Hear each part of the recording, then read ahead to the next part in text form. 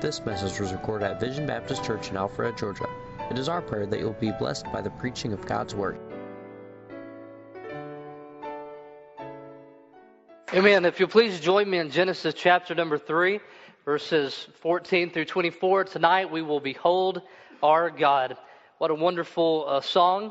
And as we look at this passage, I believe we'll get to learn more about the character of our Savior. Like as Ed said it, we'll look at this chunk of Scripture tonight. Genesis chapter number 3, we'll start in verse number 14 through 24. And it was said at one of this passage, it said that it embraces and comprehends within itself everything noble and glorious that is to be found anywhere in the Scriptures. I know I don't have to sell you on listening to the Bible tonight, but that right there ought to grab your attention about what we're going to see. We've been in Romans, and we've been in creation. After creation, man messed things up, and in Romans we're seeing the sin and how awful it is, but tonight we get to see hope. Now when Jesus tells of the penalty of sin, He's going to give the promise of a Savior. And I just love that. I'm so excited about it. I want to get over it. And I pray that I know that I never will. I'm so thankful. Tonight we're going to behold a gracious and merciful God in these Scriptures, that we see the first glimpse of the gospel. I remember an Old Testament survey in college. I paid my brother-in-law's way through college one cheat sheet at a time, or one study sheet at a time. He had this racket. He would write a study sheet because he could get into the mind of the professor, and he knew what they were going to ask, so he would sell these sheets of paper that you could study for the exams on. And I remember an Old Testament survey, them asking, what is the first mention of the gospel? And we find it here in Genesis 3, 14 and 15. But I remember hearing that and turning to the verses and reading it and thinking, I must be reading the wrong verses because I don't see Jesus. I'm not seeing the cross. I am missing it. And I'm thankful that I learned, and I'm continuing to learn what it teaches us here in Genesis 3 and 14 and 15. I'm going to read from 14 to 24, knowing that we're going to spend more time on 16 through 19 at a later date. Tonight we'll be focusing on these first couple verses. Genesis chapter number 3, verse number 14. And the Lord God said unto the serpent, because thou hast done this, thou art cursed above all cattle, and above every beast of the field. Upon thy belly shalt thou go, and dust shalt thou eat all the days of thy life. And I will put enmity between thee and the woman, and between thy seed and her seed, and it shall bruise thy head, and thou shalt bruise his heel. And unto the woman he said, I will greatly multiply thy sorrow and thy conception. In sorrow thou shalt bring forth children, and thy desire shall be to thy husband, and they shall rule over thee. And unto Adam he said, because thou hast hearkened unto the voice of thy wife, and hast eaten of the tree of which I commanded thee, saying, thou shalt not eat of it, cursed is the ground for thy sake, in sorrow shalt thou eat of it all the days of thy life. Thorns also and thistles shall it bring forth to thee, and thou shalt eat the herb of the field, and the sweat of thy face shalt thou eat bread, till thou return unto the God, for out of it wast thou taken, for thus thou art, and unto dust shalt thou return. And Adam called his wife's name Eve, because she was the mother of all living. Unto Adam also and to his wife did the Lord God make coats of skins and clothe them. And the Lord God said, behold, the man is become as one of us, to know good and evil. And now let us put forth his hand, and take also of the tree of life, and eat, and live forever.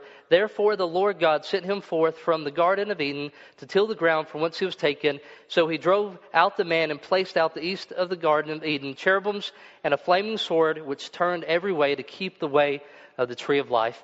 Heavenly Father, I pray that in the brief moment we have together, Lord, that I will help the people, Lord, myself included, behold you, Lord, from your word, Lord. We want to see you as you're revealed in Scripture, Lord. I ask that you'll allow me to be a voice for the text, Lord, and we will see you. We'll see you're gracious and merciful. In Jesus' name I pray, amen. There's a sign outside of a convent in Southern California.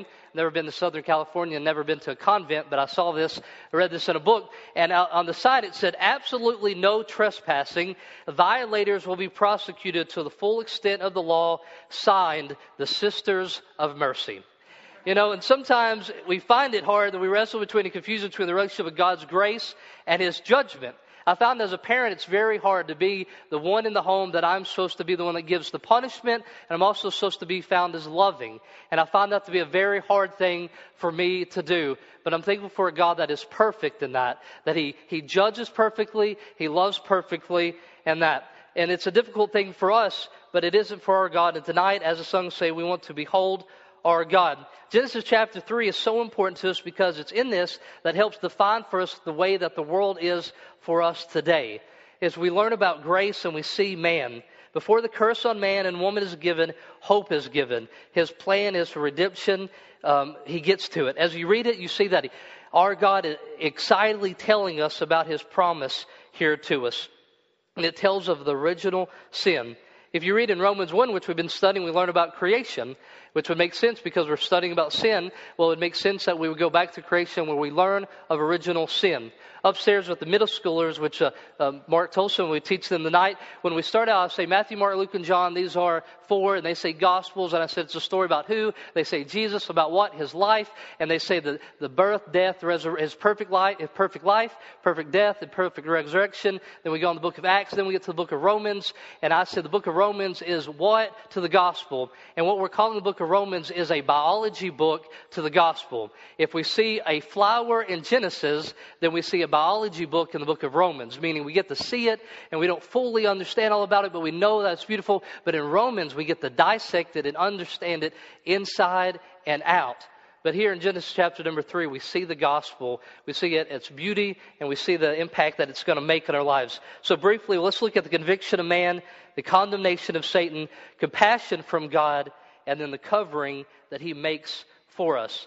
So as Brother Robert preached on Sunday night in Genesis 3, 8 through 13, we won't go back over that, but we find God brings a conviction, and He does this by coming in on the scene.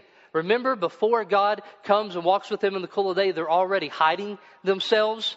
And we're told in the Bible, Romans 2:15, that which show the work of law written in their hearts, their conscience also bearing witness, and the thoughts that the mean while accusing or else excusing one another, that they had a shame for the first time, that they realized they were naked, and now they're covering themselves, and they felt this, and sin had brought this. And so God comes there, and His presence brings conviction. Before there could be any comfort for these people, the presence of God had to bring conviction in their lives. And He brings conviction by asking a series of questions. He asks, where are you? God doesn't have to ask where anybody is, but His question, it brings conviction. The answer that Adam should have given as we look back on, he should have said, separated from you, in need of a Savior, is where Adam was. Then he said, who told you that you were naked? And he should have been able to answer, he said, I chose somebody else as my authority. I have been idolatrous in my life. Eve should have said, I've believed a lie. I need forgiven.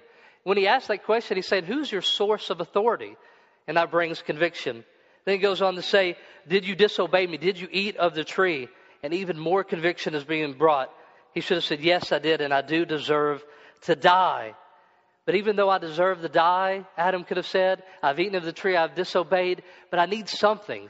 I know that I'm supposed to die because you said it, and I'm shameful of what I've done, but I need something.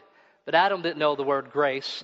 He wouldn't know the word, and he didn't know it existed because he was beholding and learning about his God. He did not know what was in our Father, but he will quickly find out. And then he asked Eve, what have you done? Which is a question we must be willing to ask other people. So you see that the presence of God and the conviction before it can bring comfort. As you share the gospel with people, you got to know that the presence of God is going to bring conviction in their life. And that before there can be any comfort, there must be conviction. They got to see where they're at and what's their source of authority, and that they've disobeyed and they have rebelled against the holy God. And then they're anticipating grace. And then when they hear of it and they hear of the covering, then they readily will receive it because they knew they had done wrong. Jacob knew he had done wrong towards Esau, and he knew that he didn't deserve to be forgiven. But he got to experience grace because he knew of his condition. So we see the conviction of man here. And God could have pronounced sentence upon them without speaking to them. But he insisted on confession. He did not have to come down. As soon as they ate there, they could have been gone, erased, never to be known again. They could have been immediately cast into a lake of hell prepared for the devil and his angels. He could have done anything, but he comes down to them. And our excuses to God are as those flimsy leaves that are covering them. And this happens today as we speak to people from Romans 1 and 2. And as we go through the Bible with them, just as God comes to them, and it says they hide themselves deeper among the trees, and they hide deeper. I mean, what would have happened here in the story if Adam and Eve would have had more time? We don't know exactly how long. Was it the next morning? Was it that evening? We don't know how long. But what if they'd been given more time Do you think maybe if they were given more time, they might have went about doing good things so they would feel better about their shame? Maybe if they had more time, they would have worked harder. Maybe if they would have had more time, they would have created a religion to get God's attention. Maybe if they had more time, they would get so bad at feeling shameful and guilty and sinful, they would get to the point where they would shake their fist at God and say, I don't even believe in you, and I don't believe in the conviction that I have. And you say, oh, that's just, it's made up in belief, and I know because God comes quickly onto the scene. But we do see people today, and they say there is no God, and they want to not recognize His presence, and they do all those things. They try to cover their sin and their shame. And as people of the book, we have to bring the presence of God. We have to make them aware of that fact. We have to show them that. As our brothers go off to China, and they know that from their testimony, they know that they're sinners, but they have to be taught from the Word that the presence of God is there, and that it brings conviction in their life. And God's presence brings conviction before it will bring comfort. This is more than just built-in consequence of sinful behavior, but this is divine judgment. If I go out tonight and I get drunk and I drive, there'll be built-in consequences to my sin. There's more than them just eating of this tree, that they said they disobeyed God. And when He came, they knew that there's a divine judgment that could only be given from God. The judge has walked into the courtroom of mankind. We are without a lawyer. We have blood on our hands, and we are without excuse. There's no place to hide in creation because He made creation. There's no way we can talk out of it. There's no way we can shift the blame. But we're completely guilty before God, and we're waiting. See, that's what I was alluding to earlier in the excitement of the mission field, and the fact that you could find this here as we faithfully share the gospel, is that when you get to this part of the story, that people don't know what happens next. And so many times we think we know what happens next, so we don't pay attention to it. But they didn't know. They hid among the trees, and He came, and then He questioned them. And they didn't know what the next action was going to be. They hadn't read Genesis 1 through 3 from January 1, 2, and 3 and started all over as we all do at the beginning of each year. They hadn't done that yet. So we see that. And then He moves from that. Then He goes to the condemnation of Satan. And He talks to a serpent. And so it's interesting that instead of before He first speaks to man, Adam and Eve, He speaks to the serpent. He speaks to the animal, the serpent. But we find something here, because God doesn't speak to animals on behalf of the animals. 1 Corinthians 9, He says, I don't speak to oxen for oxen's sake. I'm speaking for you. You know, these animals, they're irrational. They're like middle schoolers. No, I'm just playing. All right, they're irrational, this animal. So when He's speaking to the serpent, the animal, He is speaking to us. He's letting us hear in on this conversation. And all creation feels the effect of the fall. Romans 8:22, they groan for it, and they all feel the effects of the curse upon the earth, and they wait till the day that they can be restored. But this animal was used as an instrument of Satan against the man and hurting him, and he is cursed. Leviticus 11:42 tells us that this is the lowest creature, you shouldn't eat it. And they're told here in 15, He says, you're going to go around, that you're going to crawl around, and you're going to eat the dirt. Psalm 72:9, it's one expression that you may use if you've ever beat anybody in a sport. You say, they really lick the dirt. You ever say that? I don't know that I have, but it sounds like something we say, right? If you beat somebody, they lick the dirt. Anybody with me? No? Nothing about dirt? They kick the dirt. They bit the dust? Bit the dust, all right?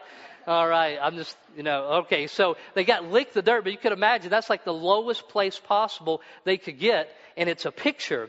I found in studying Isaiah 65 that even there in the millennial reign, where we learn about animals being back together, that the serpent still doesn't have its legs.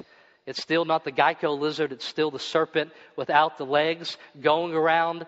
Because what the rainbow wasn't a promise to us, this serpent is a reminder to us that God with His voice took away power from that serpent. And it's a powerful reminder. I still hate snakes, but next time I see it, I'm going to step back and I'm going to praise the Lord that it has no legs and I have two of them. And I'm going to get away very quickly. So it reminds us He is powerless and will be destroyed by God's word. And so we see this in Satan, and John 8:44, it says, ye are of your father the devil, and the lust of your father ye will die. He was a murderer from the beginning, and abode not in the truth, because there is no truth in him. When he speaketh a lie, he speaketh of his own, for he is a liar and the father of it. He's not speaking to the serpent, the animal, he's speaking to Satan there, and he says, I'm going to put at enmity the seed of the woman against you.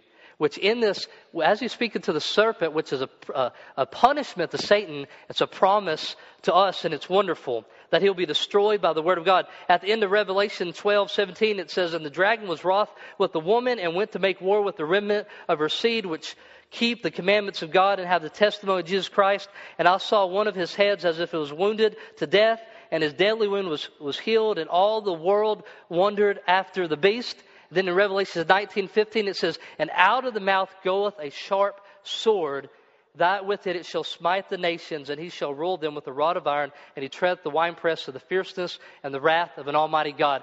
God had no struggle with the serpent. With his word, he took away his feet, and in the same way that with his word, which is as a sword, he will destroy Satan and cast him into a lake of fire. Can I tell you that the battle at the end of the ages between God and them is not Rocky versus Apollo 13. This is not a thing that he has to prepare for and has his own music and he's working out for. That with his word, it is not going to be a cosmic battle, but his word, he will do it. And we're reminded of that with the Satan. As same as that serpent had no power as created, the same God he will do that to Satan. And that's wonderful. Why should Satan intimidate us? He's already bound in prison, and he's yelling there, and he has no power upon the believer. And he offers us power, but he is bound, and we're reminded of this. And then we find the provision is one of Satan's punishment. Think about Satan here. As I told you, we don't know the next verse as it's being written. So Satan believes he has gained an eternal friend in mankind. He believes that he has staged the coup here on earth as he attempted to do in heaven. He believes that God will now have no use for mankind. That man will forever see God as enemy and as friend. That Satan has claimed mankind. And he must have thought that he had accomplished what he wanted.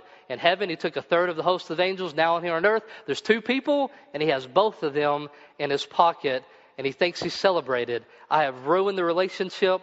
God has no use for them, and they're done, and I've conquered this world. I may not have heaven, but I have this world. But God has another plan. Genesis 3:15, as he says there, and he said, "I will put enmity between the woman and between thy seed." We don't see the serpent here speaking, but God speaks to him knowing what he is thinking. And as I said these things about Satan, we see what God says to him, which makes us believe we know what he was thinking. That he is going to put enmity between the seed of the woman and him. And the seed, her seed is we find, I wouldn't say prophecy because he's God. So he's just making a statement about the future. There's no guess about it, but he knows about the future that she will be born, that Jesus will be born of a virgin. Throughout the scripture, we find the seed comes from man, but this is the seed of a woman because he will be born of a virgin. So it is not of the seed of man. And he's through the new birth, we are now of this seed that we are hid in Christ. And there's contention, there's enmity between the seed of Satan and the seed of Jesus and all those that belong to him, even to this day. We'll turn over in the next chapter and we'll immediately begin to see the difference between Cain and Abel and the strife that is there. An estimated 160,000 Christians were martyred last year. When Said was in jail in Morocco, and they said, "We can't believe you're in jail for being a Christian. You could have done anything else. It makes sense to us, but you're a Christian." We see there's enmity there. And it says that he will bruise the heel, which would be Jesus, and he will crush the head of the serpent. We find in 1 John 3:8, "He that committeth sin is of the devil, for the devil sinneth from the beginning. For this purpose the Son of God was manifested, that he might destroy the works of the devil." On the cross, he destroys the work of them. And we're told of a story in Matthew 12 where he comes in and they said, "You and Satan must be on the same side. You must be working for Beelzebub." And he said, "I would not be able to overcome the strong man that has taken humankind hostage unless I was a stronger man and I'm of a different kingdom." When he came, the kingdom of light, the kingdom of God overtook Satan. In Romans 16:20, I love this. It says, "And the God of peace shall bruise Satan under your feet shortly. And the grace of our Lord Jesus Christ be with you." It's a good thing to remind Satan of, is that shortly, that promise that will be fulfilled, is that the cross has already struck a blow against death, and that you will one day spend eternity. So we look at here, we see, as we look at that, 6 through 19, we look at the consequence of sin upon our lives. And then as we get to verses 20 through 24, we look very quickly in these verses, but we see here, we find the faith of Adam. We find man's response. Verse number 20. It says, and Adam called his wife's name Eve because she was the mother of all living. We'll stop and look at tonight. We'll also see atonement because he makes the covering and he takes an animal, an innocent animal, to pay for the sin. And we learn of the gospel here and we see it. And as we learn of that all the way up to when Jesus there, we see the perfect Lamb which has come. Behold, the Lamb of God will take away the sins of the world, John the Baptist, when he saw him. But Adam here says something about Eve. Can you believe it, Brother Cloud, that God still lets Adam name his wife? Okay, so I was talking to Stephanie about this. After all this goes down and God says, name Eve, I'm going to name her something different than Eve. I'm going to name her, what were you thinking? All right? So every time I call her from the kitchen, I don't know why she's in the kitchen in my story, but call her from another room. As I say, come in here, I'll say, come in here. What were you thinking? Okay? I am not going to give her this nice name of Eve, mother of living, because of what had happened. But we see the faith of Adam. That God spoke, you've messed up, he's in conviction, he deserves to die, grace is introduced, and by faith, he says, she'll be the mother of living, that from her, all the people, this Savior will come, which will give real life, eternal life, and that also God is not done with us. Isn't that a wonderful thing? We see the faith, the promise given, Adam trusts, and he believes in faith. Can I ask you just a couple quick questions tonight, Christian? We'll look at this more, and we'll see more, even more about the gospel as we continue in Genesis. The pastor comes back. Can I ask you, Christian, have you ever questioned the grace of God? Then would you go back and look at this again and ask yourself, is not God gracious who runs to provide grace immediately on the heels of the fall and the curse? Man, I would never dare to say that God should have done anything in a different order. But can you imagine? It's like he couldn't even get done telling about the consequence of sin and about the curse before he goes ahead and tells us the promise. That his grace is there. That he didn't leave them there. That he immediately comes to them. And the conviction is there. And once they recognize their need, he provides for them a covering. He doesn't make them work for it. He even says, what you've done, it doesn't work. I'll provide something. I'll take full care of you. So can I ask you, Christian, have you ever questioned the grace of God? Don't. We see it here and we see it in our lives. For those of you in here that are unbelievers, you've never experienced the grace of God, how in the world would you still continue to hide among the trees knowing a God that speaks to you? That we have the written word that you have heard. As I've read these scriptures, I did not speak my words to you. I spoke the words of God to you tonight. And he's seeking for a relationship with you, and he wants to restore it. And there's a penalty for your sin that he paid for on the cross. This is only a picture, that covering is only a picture of what he will eventually do on your behalf. How could you ever say no to that? How could you ever say no to that type of grace? Could you name any offer you've ever been offered that's better than that? Christian, once again, only the Word of God can convict man of his sin, and only God can show compassion needed to lead them to repentance. Are you faithfully showing people their need of a Savior from His Word? Can I tell you that you'll never bring conviction upon somebody's life like the Word of God, and you shouldn't, because the shame and guilt that you can give them, it doesn't matter. It's what the Word of God says. And can I tell you, the compassion that you show them, and we help people out and we should, is not near the compassion that a gracious and merciful God. They need to see that. They don't need to see guilt coming from you. They need to find it from the Word of God. They don't need to see compassion from you. They need to find it from the Word of God. We must be faithfully sharing the gospel with the Bible in our hand, showing them His words. He's walking in the garden. He's finding people. He's speaking to them. He's reconciling a relationship. He did not stay silent. He did not leave us looking for Him, but He offers grace. And then I must ask one more thing to the unbeliever. Tonight we beheld our God. How can you continue to make excuses to Him concerning your sin? How can you shake your fist at Him and deny His existence? You already know more about Him than most of the world will ever get to know. You know He is gracious. Place your faith in Him today. How could Adam deny the existence of a God who created him and put him in a garden? The same question I ask you today. How in the world could you deny the existence of a God? And how can you deny the fact that He is gracious to allow you to live another day to hear the gospel? Genesis chapter number 3. As soon as grace was needed, grace was applied. What a wonderful and gracious and merciful God. I challenge you tonight, Christians, behold our God. Heavenly Father, I thank you for your wonderful, beautiful word, Lord. And I thank you for the grace that is in my life, Lord. I thank you for a word. Lord, I thank you in this picture here that you came to earth and you showed and you spoke. And today, Lord, now we have a word of God that shows us our need of a sinner. It brings conviction, but we learn of your wonderful grace. As a piano player will begin to play, if you're in here tonight, can I just beg you, on behalf of all of those that have ever experienced grace in here, if you said, I've never seen this grace, I've never experienced it, I don't know this grace, I've never felt conviction and I've never received that, could I ask you to just raise your hand in here tonight? I would like somebody to come to you and show you the grace of God from His Word. If that's where you're at tonight, hiding among the trees, would you raise your hand so we could send somebody to you, somebody loving and caring to show you a loving and caring God? Is that you in here tonight? We'll send a man with a man and a lady with a lady. Now, Christians, I speak to you from my heart tonight. Do you behold your God? Have you lived life thinking that He was not merciful and gracious to you? Would you find a place in your seat or at this altar and just thank Him for bringing the Word of God to you and being gracious? That we heard this story so many times growing up, and just worship Him tonight for being a gracious and merciful God. Altar's open. This message was recorded at Vision Baptist Church in Alpharetta, Georgia.